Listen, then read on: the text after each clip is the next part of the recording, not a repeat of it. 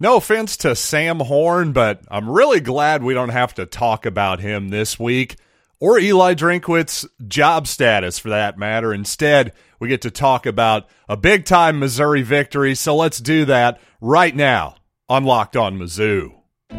You are Locked On Mizzou, your daily podcast on the Missouri Tigers, part of the Locked On Podcast Network, your team every day. Hey, all you true sons and daughters, I'm John Miller, your Mizzou mafioso and the central scrutinizer of Missouri Tigers football and basketball. Thanks for making Locked On Mizzou your first listen. We are free and available wherever you get your podcasts at LockedOnMizzou.com. And, you know, interestingly enough, even though this is the first Missouri football game that I've picked wrong in terms of the actual winner and loser since Boston College last year, well, I still feel like I owe some South Carolina fans a little bit of an I told you so. They were just some of them on YouTube, just so vociferous in thinking that I was wrong for believing that Missouri had any chance in this game whatsoever. Well, I think as we saw that ball game play out, I think you saw the limitations and perhaps even the regression from Spencer Rattler at quarterback for the Gamecocks. You also saw, once again, a really aggressive and solid Missouri defense that is basically about as close to 100% healthy as you're going to get at this point in the season. But what I didn't expect, and this is why I didn't ultimately pick Missouri last week, I didn't expect that efficient of a Missouri offense. In particular, I thought this was Brady Cook's best game as a Tiger this season to me. And it wasn't perfect, by the way. I thought there were a couple real notable mistakes by Cook. At one point in the first half, he's rolling out to his right on a ball that he eventually throws out of bounds, but Dominic Lovett is running into the end zone with him to the right about 25, 30 yards away, wide open. I just don't know how Cook couldn't see Lovett there. That was a real mistake there. Also, the pass interference call on South Carolina that really should have been on Missouri's Mookie Cooper. That's a ball. I like the aggression at some point. If it's one-on-one, I'm okay with it, but especially at about, I don't know, what is Mookie Cooper 5'7"? That's probably being maybe even a little bit generous. He's really fast, but throwing a ball up into double coverage with him should have been offensive interference on Cooper, but again, actually a really smart play by him. He grabs the player by his jersey. I'd much rather have a 15-yard penalty against Missouri than an interception, so probably the right play by Cooper. Missouri, of course, gets really lucky. But honestly, though, I thought Brady just did exactly what Eli Drinkwitz asked him to do, though, for the most part. Ended up keeping the ball in the run game at appropriate times, showing off his really impressive straight line speed and decision-making, maybe in those option plays, threw some really good downfield balls when he actually pulled the trigger, right, and made some nice completions down the field. It just seems like his confidence is starting to go up a little bit the last few weeks. And that makes sense, of course. With experience should come confidence. I think ever since Kansas State, I think Brady's been a lot better since then. And a lot, of course, was made about the second half against Vanderbilt, where Missouri only attempted 6 passes and completed 3 for a handful of yards. I can't remember how many yards it was, but I think something that I forgot about and didn't mention last week is that was a really, really windy football game. That's something, if you were tailgating like I was before the game, I'm sure many of you did on that nice homecoming afternoon, but I was playing cornhole, and fortunately, me and the player I was playing against, our old buddy Blake Stark, well, we had the win, so we didn't have any problem getting the bags into the hole. But the guys who were going into the wind, they were struggling badly to even score a point. So my point is, that was basically kind of old-fashioned Big 12 football there, right? A game on the plains with 20, 25-mile-an-hour winds, that's really going to affect your passing game. Well, that wasn't the case. Fortunately, no monsoons this year in Columbia, South Carolina. And again, other than a couple notable mistakes, I thought Brady played really, really well and did exactly what Missouri asked him to do. Now, obviously, he was helped by a very efficient running game on Saturday. Just much fewer losses, especially on first down. As I've said before, nobody loves a 2-yard gain, right? But a 2-yard gain is so much better than a 2 or 3 yard loss, even on first down. The difference is really stark. When you're just moving forward, football's a heck of a lot easier. And, well, Missouri did better than that a lot of times. And I thought Cody Schrader obviously ran the ball well. It seemed like putting E.J. Doma-Ogar in at right guard made a difference as well. And impressively, I thought, obviously with a loud South Carolina crowd, Brady Cook definitely was changing calls, changing protections on multiple occasions. And despite, I believe, 3 false start penalties, one I think was maybe even a little bit Brady's fault, going a little bit too fast when they still had 7 or 8 seconds left on the play clock. Just thought the communication overall by the whole team offensively, but especially that offensive line, was just noticeably better today. And again, the sideways runs, a lot of those sort of outside zone plays on Saturday, seem to be replaced more by the quick passes to the outside. A lot of stuff where you'd get somebody like Dominic Lovett in motion and then throw it to him quickly, and that's the kind of thing that stretches the defense out horizontally instead of those outside run plays. That's why I said it sort of replaced them, essentially. Well, it seemed like that combination with a little bit more inside running and a few more deep shots as well mixed into it, it really seems like Missouri figured out at least an effective plan offensively. I don't think they're going to turn into the 2007 Missouri offense anytime soon, but it should look a lot more effective moving forward than it did in that Vanderbilt victory. You know, I talked quite a bit last week about Luther Burden's troublesome high ankle sprain. Well, he looked absolutely fine, and you know what? Dominic Lovett looked a little bit banged up in the South Carolina game, but still just an incredibly productive game from that true sophomore receiver, looking like definitely the best receiver on the squad, one of the best leaders as well. Couldn't be more impressed with him so far this year. So let's talk more about Dom. But first, I got to say, speaking of production, my wildly effective winning streak here on betting the under the total in Missouri football games.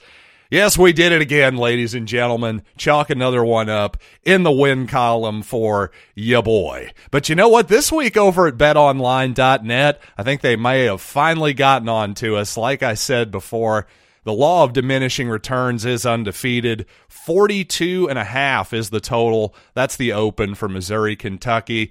That seems pretty fair to me. I'm probably going to stay away from that one. Not really sure what to do with the line yet. Missouri, a 2.5-point underdog here at home. That's about what I would have expected as well. 3 was my guess. So you know what? Let's do some more homework. Figure that out in due time this week on what moves we want to make, if any. But speaking of moves, all the moves you want to make, whether it is football, basketball, foitin', golf, the whole deal, they've got you covered over at betonline.net. Where the game starts. Thanks for making Locked On Mizzou your first listen today. For your second listen, check out Locked On Sports Today. From the games that matter to the most exciting stories in sports, go beyond the scoreboard and behind the scenes, with local experts and insights only Locked On can provide. That's Locked On Sports Today, available on this app, YouTube, and wherever you get your podcasts. And you know what? Former Columbia Tribune sports editor Joe Walljasper on Twitter during the game had a funny joke, as he often does. A low-volume tweeter is Joe Walljasper, but a high-efficiency tweeter also is Joe Walljasper. Another funny one from him, in my opinion. He said, Dominic Lovett is Fred Sanford between plays and Usain Bolt when the ball is snapped. Well, to that point, Lovett only played 24 snaps in the ball game on Saturday and often was seen sort of limping off the field, grimacing between plays. But each and every time he was targeted, 10 times in fact, well, he caught the ball and generally made something happen with it. As I mentioned before, a lot of sideways passes, screen passes, balls just getting him in motion, getting his speed out in the open, but some downfield shots as well. So Lovett continues to just do everything well, frankly, as a wide receiver so far. Just a really, really impressive season from him, and really he's sort of showing Luther Burden, hey, here's how big of a leap you can make from being a true freshman to a true sophomore in just 1 year. So I think an amazing example he's just putting out there by his play on the field. And again, something I've pointed out before, sort of like Brady Cook, I think in the media, Dominic Lovett is just Mr. Positivity, always putting his teammates over and all that good stuff. That's just something that really plays well with me. By the way, when Missouri was up 17-7, there in the second half, I believe they had a 4th and goal from about the 3-yard line, and out trots Harrison Mevis for a field goal. Well, I know some Missouri fans wanted the Tigers to go for it. And in a lot of situations, I would totally agree with them. But at the time, in the moment, I thought, hey, this is probably the right call, considering South Carolina has only scored 7 points so far in this ball game. Hey, getting Missouri up to 20, even though, yes, it's still a 2-possession game. Regardless there, it'd be nice to make it 3 by pounding it into the end zone. I just frankly had more confidence in Mevis making that kick, our defense holding South Carolina to less than a touchdown, which ultimately happened, by the way. But, of course, Mevis ends up missing the kick. And now it's to the point where I have to actually make this part of the calculus going forward, because now I'm more confident in Mevis from 50 yards than I am from 30 yards, which doesn't really make a lot of sense. It's sort of like a putter with the yips from 3 feet at this point, a guy who can drain them in from 15 or 20 feet, but somehow when it gets between 3 or 4 feet, he doesn't have the right stroke or something like that. It seems like that may be happening with Mevis. At this point, it's not just a small sample size. After the Auburn game, I just thought, it's one kick, stuff happens. Well, at this point in the season, it's not just one kick. And I'm not saying we need to bench the guy or anything, but I do have to say, from now on, if it's 4th and goal from inside the 5, well, listen, if it's Madden and I've got the sticks and I've got Patrick Mahomes, I'm going for it anyway. But even if you're Missouri and you're a little bit shaky, maybe in your short yardage play calling at times, well, Drinkwitz, you better draw up some good ones, because I think at this point relying on your field goal kicker may be a bit of a fool's errand, at least from those short yardage situations, really deep inside enemy territory. I think the risk is no longer worth the reward. And speaking of Eli Drinkwitz and his play calling, well, I've definitely had my criticisms of it. Missouri fans have had a lot of criticisms of Drinkwitz's play calling. Some of it fair and some of it not fair, in my opinion. But Drinkwitz did share something last week, actually before the South Carolina game, that I meant to get to, just time didn't quite permit it. But I was really impressed with his comments, so I want to talk about those right after these quick words. Well, not only have a lot of Missouri fans been critical of Drinkwitz's play calling, of course, there have been outright calls for him to hire an offensive coordinator, take some load off of his plate, if you will. Well, interestingly enough, Drinkwitz seemed to pretty directly address that whole idea last week before the South Carolina game. He said, quote, "I think one of the things that I have accepted the challenge right now is that this situation is one I've created and I need to fix it. It's not somebody else's responsibility. I can't walk out of that room right now because it's not working. I got to dive in there with everybody and say, okay, what can we do? How can I help these guys? And so whatever the future might hold as far as that, we'll decide at the end of the season." And then he goes on to continue here. "I do think the past 2 years of college football's changed quite a bit, and my job descriptions changed quite a bit with full-time recruiting as far as now your own team, the portal, high school, and NIL. There are some responsibilities that led me to say, okay, I wasn't going to be able to continue to coach the quarterbacks at the level that they needed to be coached. And so I'll just have to reevaluate at the end of the year and say the same thing there. Now, obviously, that's him rather directly, again, addressing the idea of should he have an offensive coordinator. And to me, that answer, I just don't think I could ask for much more at this point. Because, again, like he says, as he alluded to there at the beginning of that quote, it's too late for him to just say, heck it, here, somebody else take the reins as the play caller. It's not as though if he's going to hire an offensive coordinator, well, he can't hire him right now. That person may well be hired in the middle of their own season right now, number one. And number two, how in the world is he going to have time to scour the college football landscape for an offensive coordinator? And again, just handing it over to somebody who's already on staff, well, that's not really fair to that person.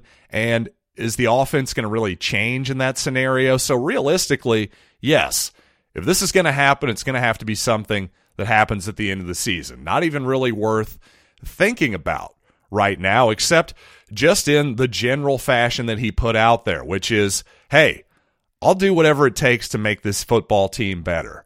I just like that Drinkwitz wasn't stubborn there and just, digging his heels in and saying, I call the plays and that's how it's going to be. That would have disappointed me a little bit. Now, again, I just want to be really clear here. Maybe it is the right thing for Drinkwitz to continue to call plays. I just like the idea that he's open to a change, and especially for the reasons that he laid out. The full-time recruiting. Again, like he said, the last 2 years, the sport has changed in really dramatic ways, in so many different ways. He mentioned the transfer portal. Well, really what he means is the ability to transfer without consequence, seemingly each and every year.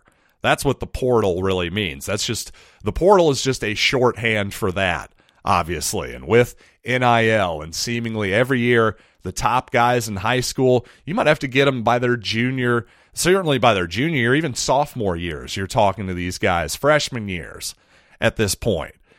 Drinkwitz didn't even mention the fact that he has 4 young daughters and a wife at home. So he's got tons of responsibilities. So, again, I just like the fact that he's open to the idea of change. I like that he's acknowledging that, obviously, yes, this hasn't gone as perfectly as he or anybody else would have liked to imagine. But, again, at this point in the season, I appreciated that he at least addressed it a little bit. And considering it's this point in the season, I don't really know what anybody else could have expected him to say there. I don't have any criticisms for it whatsoever. And, in fact, I applaud his attitude. And finally, one more thing on the Missouri defense.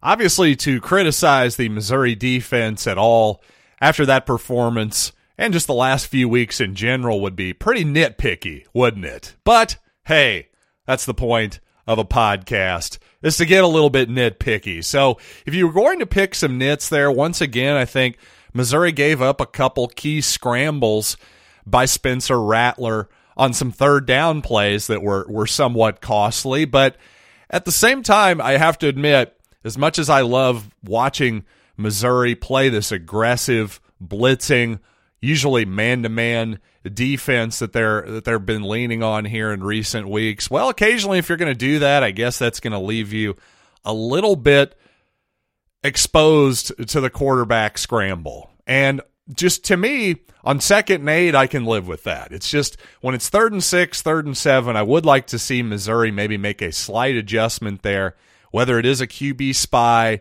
or something else, maybe just in terms of how the defensive line gets after the quarterback. I don't know what it is, but maybe just a slight adjustment there. On the other hand, if I just have to live with the occasional scramble conversion on 3rd down and the rest of the time, well, the Missouri defense is making life really difficult for receivers on the outside and getting tons of pressure by bringing 5 or 6 guys, I can definitely live with it. My only slight hesitation there is I just think when it's 3rd and 7, 3rd and 8, you've got a guy like Spencer Rattler who hasn't really had the best game passing. To me, I'd be more worried about the scramble than I actually am the pass in that particular scenario. But again, really picking nits there because obviously the guys did a tremendous job defensively. Isaiah McGuire maybe had his best game of the year, among many other players. Lots of credit goes around there, including to, of course, Blake Baker. But you know what? Thanks again for joining me here on Locked On Mizzou. Hope you had as much fun listening to this show as I've had making it. Thanks for making us your first listen. Again, for your second listen, how about Locked On Sports? Today, everything in the world of sports in under 30 minutes. Sounds good to me. It's what you've come to expect from us here on Locked On. So get it on Odyssey, YouTube, and wherever you get your podcasts. So again, until next time, I'm John Miller, and this has been Locked on Mizzou.